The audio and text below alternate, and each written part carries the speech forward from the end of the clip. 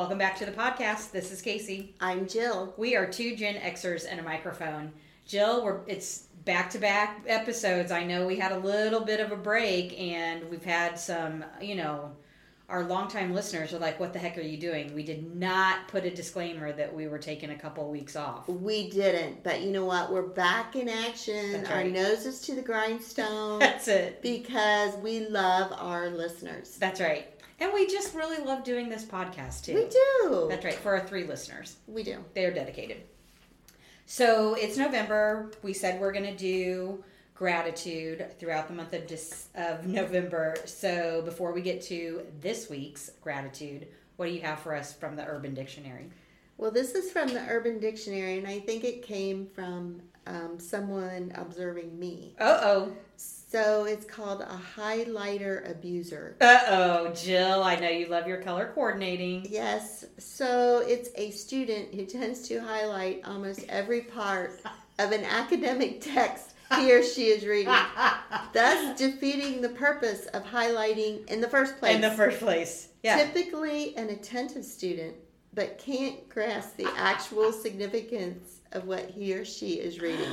Oh, this is awesome. Yes, it's also important. It's also important. I'm just soaking it all up that my page just turned yellow. That's exactly right. So I worked at a bookstore in college, and I actually worked in the textbook department, and I often saw many of those textbooks that might have been in your possession in college that most pages were very much highlighted because someone truly does not understand what highlighting is. Yes.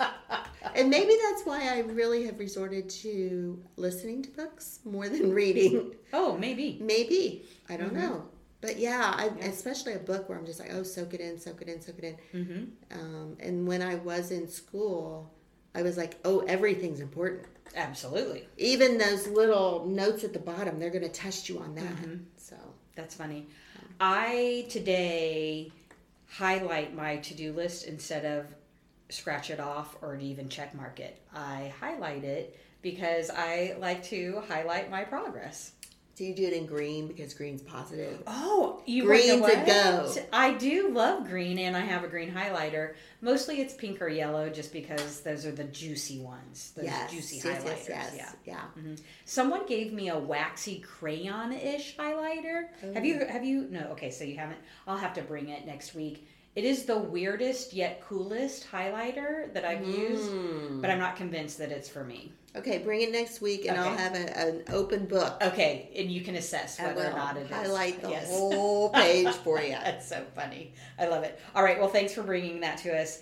As I mentioned, it is November. We are doing our month of gratitude, and Jill, the whole premise, as you know, because you do this with me, of our podcast is that life just does not turn out the way that you plan. No, I don't know why we think that there's not going to be curveballs. Exactly. So our gratitude today is for the curveballs. Yes, because without those curveballs, you and I wouldn't be doing this podcast. Without a doubt, we would not. I'm convinced of that. We might not have ever met in life without those curveballs. Agreed. And so for us, we're saying those curveballs are those unexpected life events that come with some negativity or perception of negativity, or maybe even come with a stigma. I'll go so far as to say that. Yes. The things that are hard to admit, that are happening, that happened to you, or you had an effect on someone else. The unexpected items, and even the things that are expected, but you just don't want them to happen. Sure. And I just sent a text to my good friend Jill today because she's having an upcoming surgery, and she's anxious about it. But now she was even extra anxious because she was not anticipating the whole COVID. Sure. I've got to be quarantined. And so I wrote her a text about, I'm sorry that this darn curveball, is happening. I'm glad it's going to be a short term, but this is an opportunity to strengthen that resilience, muscle. And I think that that's exactly where the gratitude lies.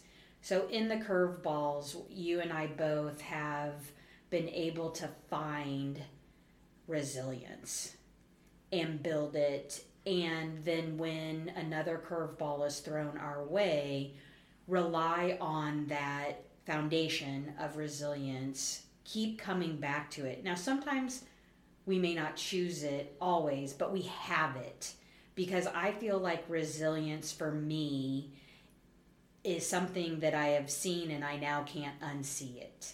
So I have resilience and I now can't not have it, and therefore it's incumbent upon me to use it.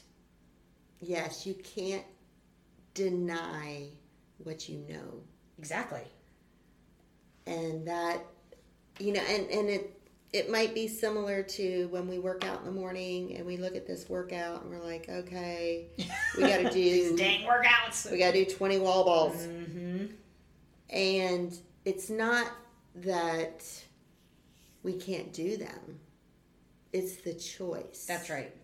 And so that's where we have to flex our resilience muscle and say, okay, Jill, you just don't want to do them, but you can do them. You can do them. You are resilient. You can do them. You can level up, rise to the occasion. Right. And something you said to me earlier is that it is a skill that you can build through practice, right? So if you're practicing utilizing the resilience that you have in reserve, that you've built because of these curveballs that life throws you. Because listen, life's going to throw you curveballs. I mean, probably a knuckleball in there, definitely fastballs all day long fastballs, right? But dang, those curveballs, that just gives you that wealth of resilience. And then it actually then becomes a skill that you have, and you get to practice it because life's just going to keep throwing you stuff. It is. It is going to keep throwing you. We know it. We experience it. And that's where that foundation that's laid, it gets strengthened. Right. Because you add to it. Every time something happens, you're like, okay, let me go back to this foundation. What do I have? And, in this new curveball, I added something else to make my foundation stronger. Right. So what has resilience given you, Jill? Resilience has given me, I want to say, patience. Because I know I'm in it for the long term. I'm not going to let something frustrate me short term, because resilience means I'm here for the long term. And it's when you're in it and you're in a situation that is frustrating, sometimes you just want to get through it. But there's wisdom in stepping back, taking a breath, and saying, okay, let me plan about this. Has this happened to me before? Who can I call upon? What can I do? What tools do I have? So it's a longevity. I can handle this. Right. I can do it. I've done it before, and I'll do it again. For sure. It's confidence in yourself. Absolutely. What about you? What has resilience offered to you? I think more than anything, resilience has given me the willingness to seek understanding. So I think a lot of times I'm dependent on, be it my spot in my family, the profession that I'm in, the friend groups that I have. people come to me, all day I make decisions, right? And sometimes I feel like a snapper, just making decisions. And I love it. I love being dependent on. And so sometimes when I don't need to be, I get into resolution, fix it, solution mode, when that's not really what I'm being asked for. Sometimes people just want my time or my energy. They don't want me to fix anything, especially friends, right? Especially in our friend group. And so resilience has given me this amazing opportunity, just like you said, like to step back and rely on it and to seek clarity and understanding of what I offer and who I'm offering it to. So then I am dependable, and that dependence is in a healthy, supportive way that has nothing to do with me, but it is about the person that needs me. And I don't know that if I, in the last 8 years, haven't been going through like just reflecting and thinking about what I want and how I want to show up in the world and what can I change about life because it didn't turn out the way that I thought it was going to. I don't know that I would be here. Like I've had, I think, to build that resilience muscle. I've had to flex it many times, rely on it. And I do think that with practice, I've become a much more understanding person because I've been open to seeking it. Yeah, that is really important, because when you were talking about when people come to you, you're not solving their problems. That's not what you're doing, because you don't want to take that learning opportunity away from them. Right. And that's what it boils down to as well, is, people helping people and getting stronger together. Right. And what you do, your actions pass down, and hopefully that person's actions pass down. All the while helping people get the inner strength that they need to build the skill, because the only way you build the skill is practice. That's right. And that's where you can, coach someone and say, okay, now remember, Peter, the last time this happened, what did you do? And, oh, okay, you did that, and this is what I saw. Right. So what can we apply here this next time? For sure. Jill, I have the opportunity to serve my mom and her high school friends at their 60th high school reunion. Wow. Right? Wow. Amazing. And what I found is that in that room, there were probably 20, 25 women had phenomenal lives that they were not braggadocious about, that they wouldn't have offered if they weren't just asked a question, but then just catching up. Some of them had not seen each other for 60 years. Wow. And what I loved, I did feel like, when we talk about being a fly on the wall, I felt like that was me. I had offered to, serve lunch and then clean up, because I really wanted my mom to not worry about having to, move around and do that. So I wanted to give her that gift and say, no, you enjoy this with your friends. Let me do all of that running for you. And so the biggest gift that I got out of it, which was completely unexpected, was that I got to hear what these women had been up to for the last 60 years.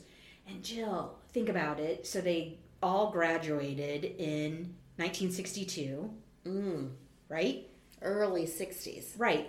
So there were very few options for what they were going to do with their lives if they weren't getting married right out of high school. If they were going to college, likely there was a strong male presence telling them what they would be studying. And I got to hear these stories about they did life after high school up to a certain point the way that was expected of them.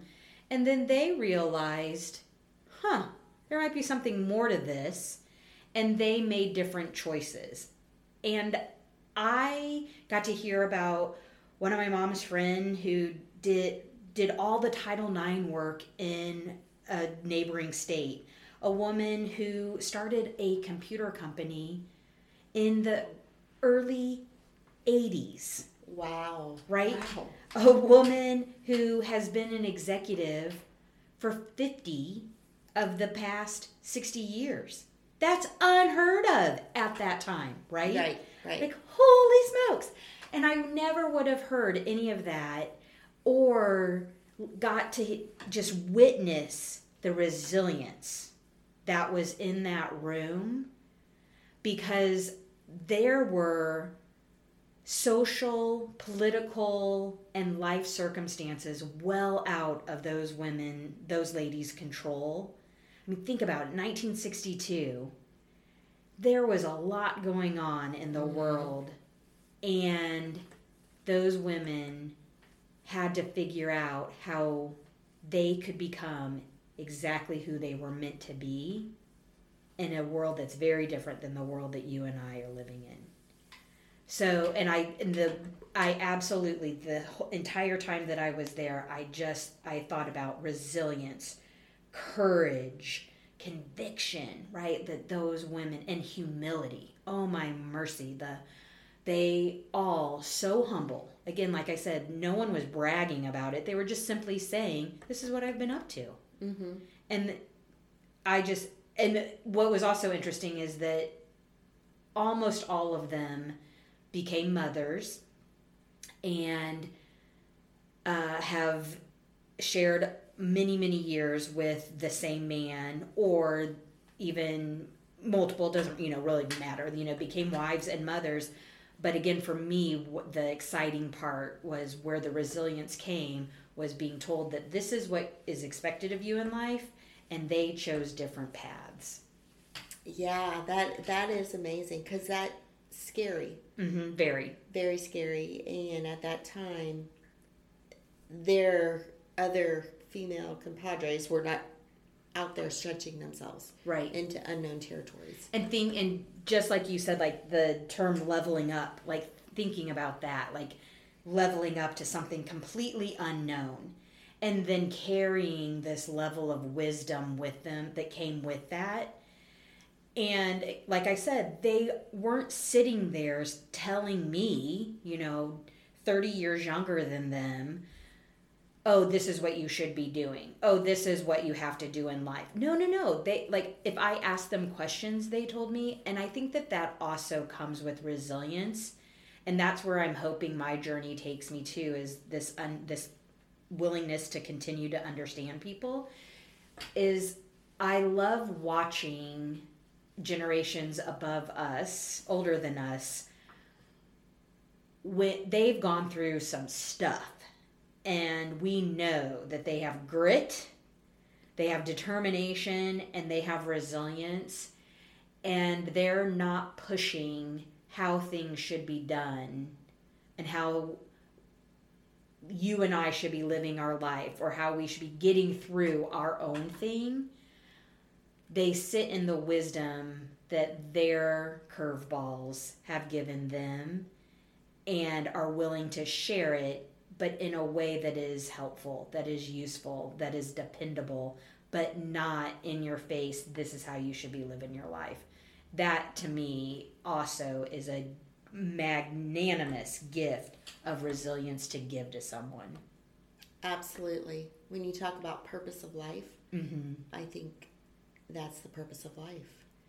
They give it away. For sure. Yeah, I think that's a wonderful way to summarize resilience. I love it. Until everyone has hope, here's your weekly dose. Bye-bye. If your life didn't turn out how you thought it would, you are in the right place. If you're confident that life turned out exactly as it was supposed to, then tell us what you'd like to discuss and why. you can reach us at 2 Gen Xers and a mic. That is the number 2, GenXerSandamic at gmail.com.